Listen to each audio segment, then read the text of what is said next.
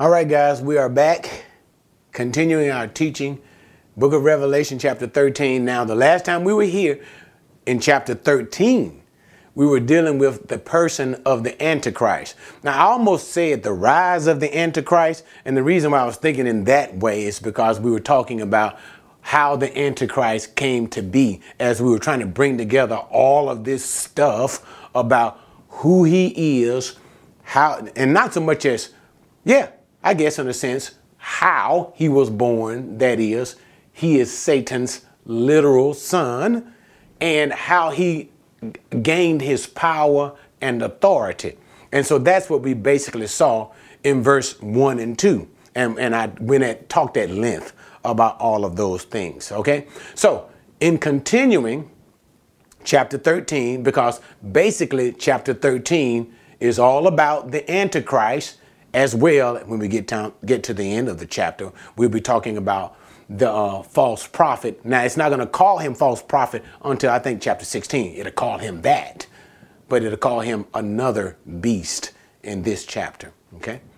But nevertheless, so it's all about him. That's the idea, because even this other beast will cause everybody to worship the beast, the Antichrist. So it's all about him in all of these things. So now let's continue as we were talking about in verses 1 and 2, how Satan gave his authority and power, that is his power to rule the earth, because Satan does have this power. And just in case you're wondering, I guess I'll throw this in. He gained that when Adam sinned in the Garden of Eden. Okay? We're not going to get into all of that. I probably shouldn't open that door. But nevertheless, that's when he gained this authority. He had lost it previously. I bet you want to know what that means. But he lost Satan originally had authority over the earth. That he lost in his rebellion in the earth. Okay? God created man. Man, therefore, Adam, had dominion over the earth. You see that in Genesis chapter 1, actually. Then there is the temptation, chapter 3. And that's when Satan regained that authority in the earth, when man lost that dominion, right? So, and sometimes you hear the terminology being used as pseudo-ruler. But nevertheless, okay, so now that we're talking about the beast, let's just move on now to verse number 3. Continue with the beast. I saw one of his heads as if it had been slain, and his fatal wound was healed. And the whole earth was amazed and followed after the beast. They worshiped the dragon because he gave his authority to the beast. And they worshiped the beast, saying, who is like the beast, and who is able to wage war with him? Okay, so now let's just talk about those two verses, because there's a lot to unpack. I saw one of his heads as if it had been slain. So as he continues to focus on the creature as a whole. Now, remember, the beast, the creature as a whole, the one having the 7 heads, the 10 horns, and the feet like a bear and stuff like that. Remember that, the head like a lion, what we just got through talking about in verses 1 and 2, descriptive of the whole idea of the Gentile empire, that Gentile empire, which is being headed by the Antichrist. All right, that's the whole idea. One of the heads, the Antichrist, one of the heads, the last head. Okay. He says, I saw one of his heads out of the 7, the Antichrist, a person. So I'll slow it down again so you'll make sure you'll really get it. The 7th head, that's the Antichrist. He's going to be the 7th. And it's going to call him once again 7th and the 8th. Okay. The final ruler, 1, 2, 3, 4, 5, 6, 7th head, that is the 7th ruler, that is apart ruling over the 10 horns, the 10 divisions of the world. The world is divided in 10 kingdoms. All right, whole world.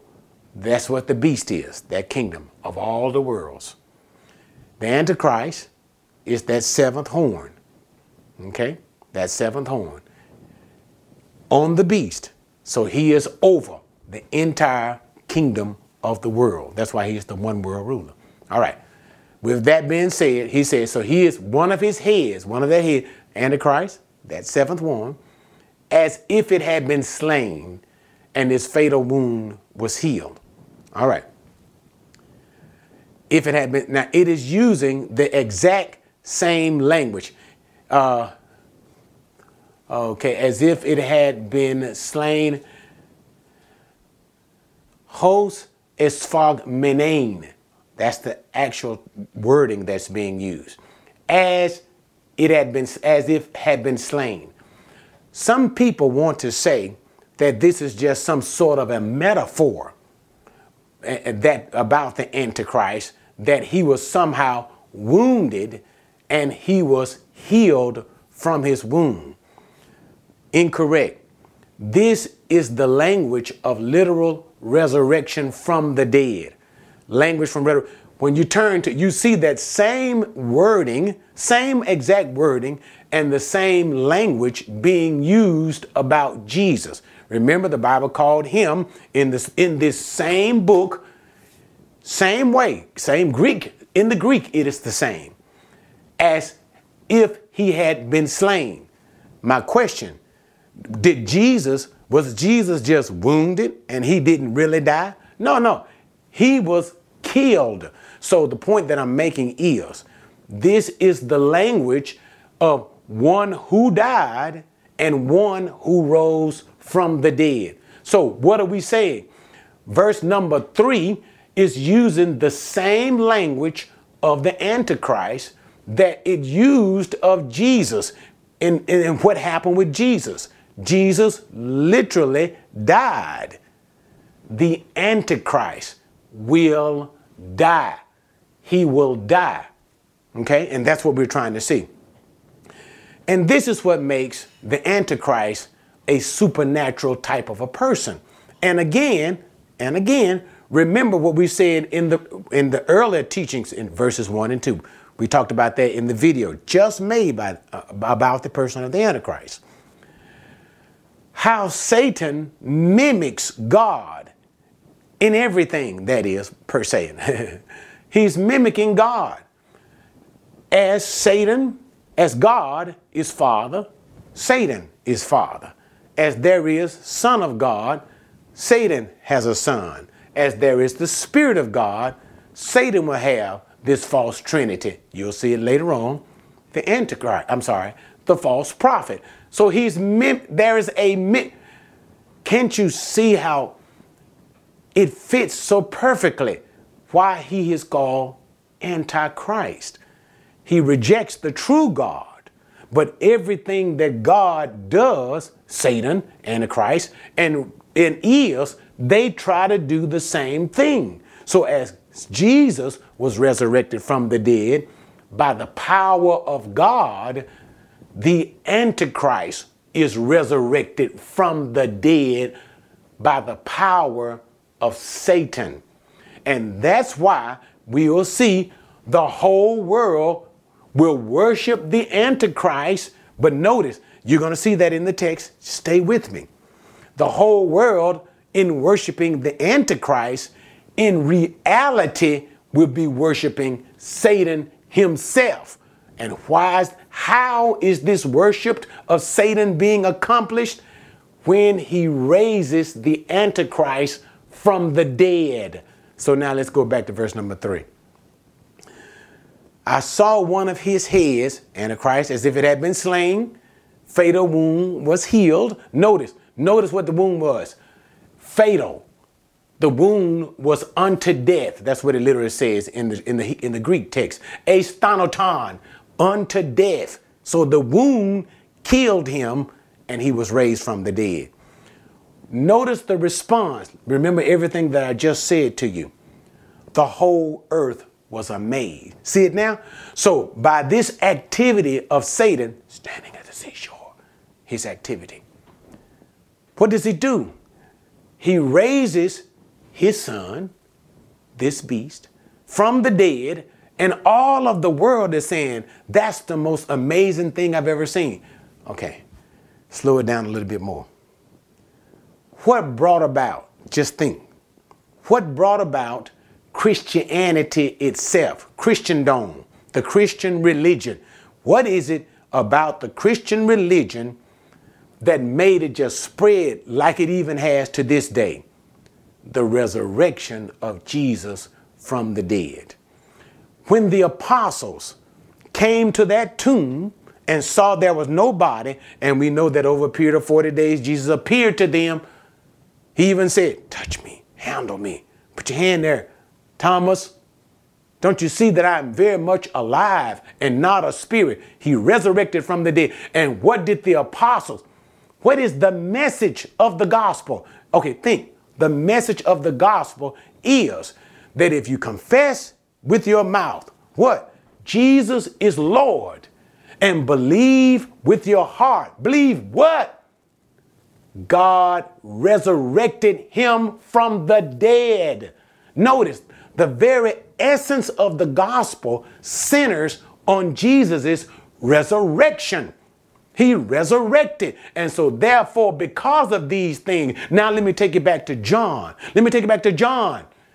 When Thomas, who said these words, I will not believe it until I put my hand in his side. I ain't going to believe that until I get empirical, undeniable, physical evidence that he actually rose from the dead in bodily form. I ain't going to believe that.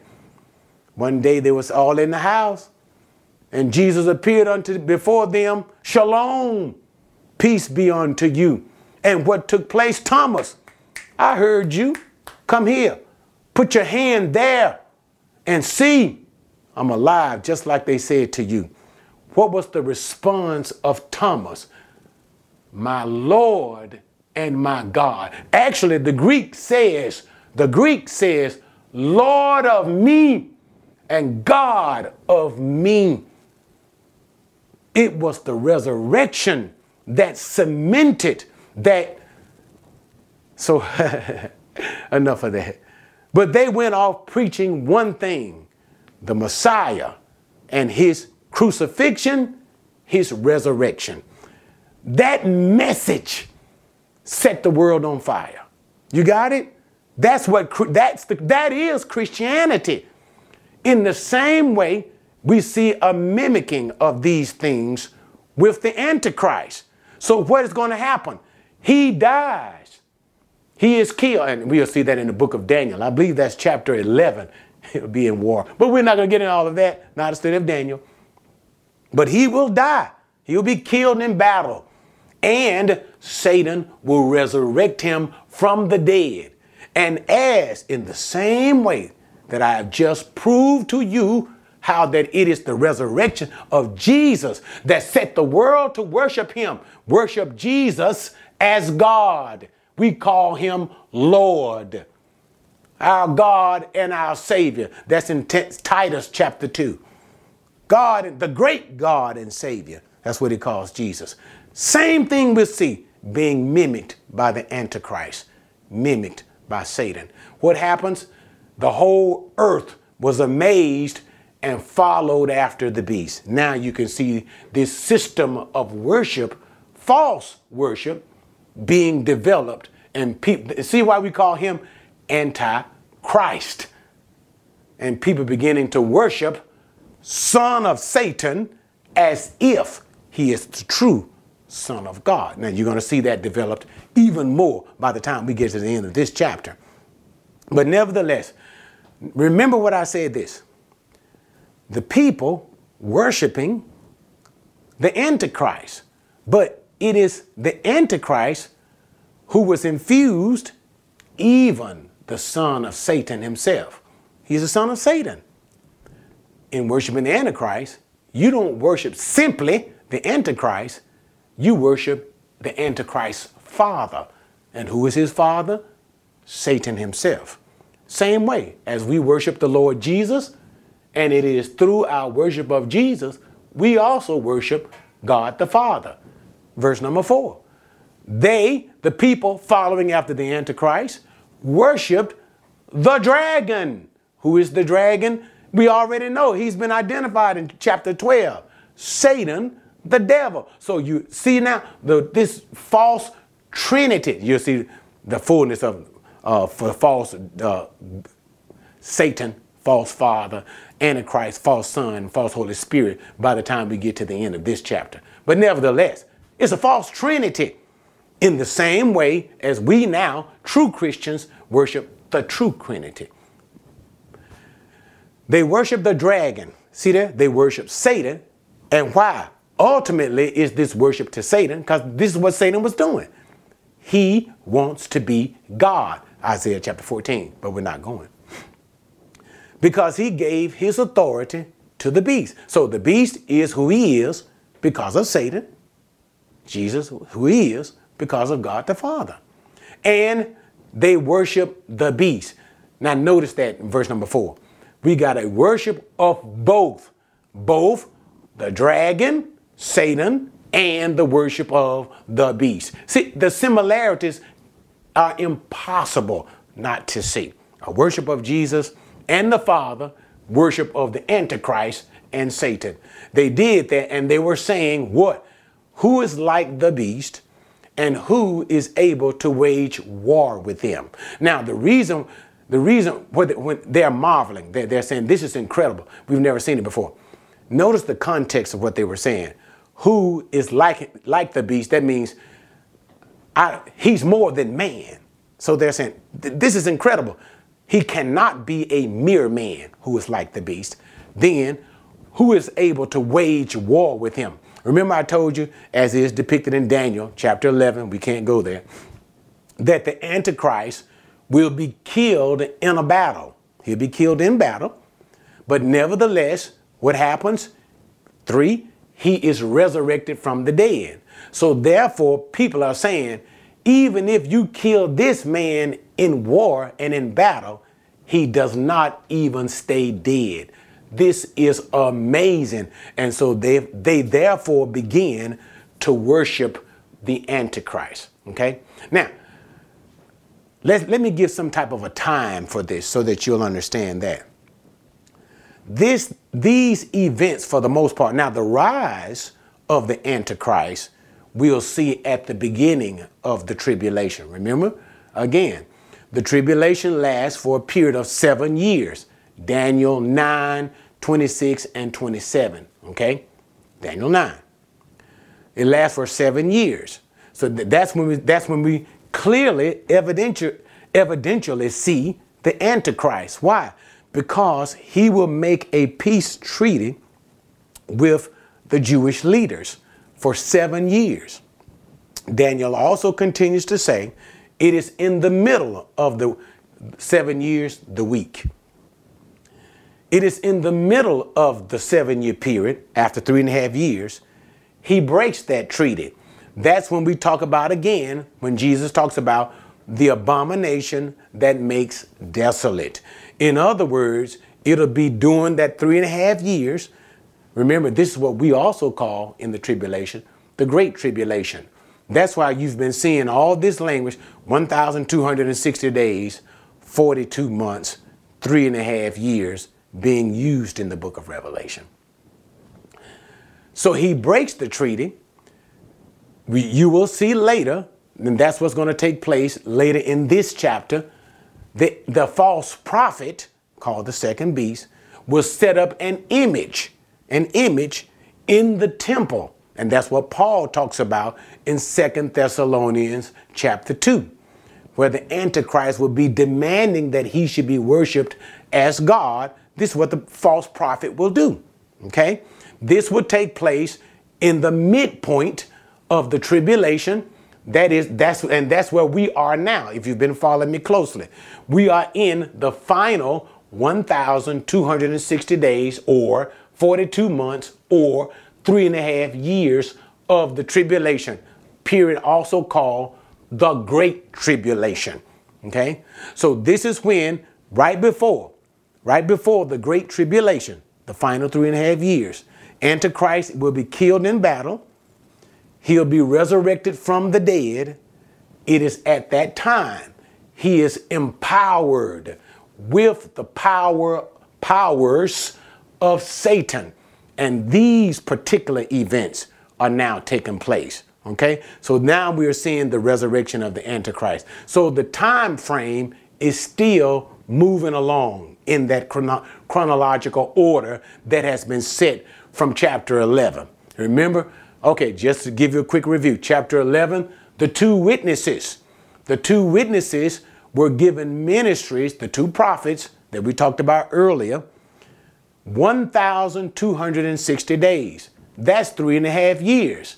So for the first 3.5 years of the tribulation, the two prophets of God, prophets of Jesus, ministered, and they were killed by the Antichrist. When? After the Antichrist, resurrected from the dead, received this power and authority from Satan, he was able to kill them. Because why? Revelation 11 says that the two witnesses were killed at the end of the 1,200, after the 3.5 year period. Then what happens? Now we got the remainder of the 3.5 years. Remember, 3.5 plus 3.5, 7 years. So that's why we can see clearly we are now at that midpoint of the tribulation, also called the Great Tribulation, where the Antichrist has received great power from Satan after his resurrection from the dead. Okay? All right. With that being, I tell you what, let's go just a little further, and then we'll probably conclude this section and we'll have to start again. As I said earlier, this is an extensive teaching. There was given to him a mouth speaking arrogant words and blasphemies, and authority to act for 42 months was given to him. Isn't that just beautiful? Now notice what I just said. Okay. There was given to him a mouth. When it says was given, okay. Again, and I'll slow down a little, was given, meaning Satan gave him these things. That's why I said it didn't just simply say he had, it was given. He was empowered by Satan. A mouth speaking arrogant words. So in other words, he will be a very illustrious speaker, engaging. You will love to hear him talk, and he will be a very persuasive man. He will speak in such a way that make people want to listen and follow after him.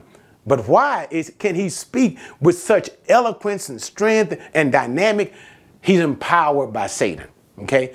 And also notice something else about that speaking: blasphemies. Blasphemies. So regardless to whatever he is saying, whenever he speaks with reference to God, it's not a good thing. If he speaks about Jesus, it's never a good thing. Anything about the truth, remember, he is the son of Satan, second person of the bad Trinity. Anything about Jesus, not good. He's not saying anything good, anything about God. And that's what it means when it says blasphemies. And all throughout this chapter, that's what it's referring to.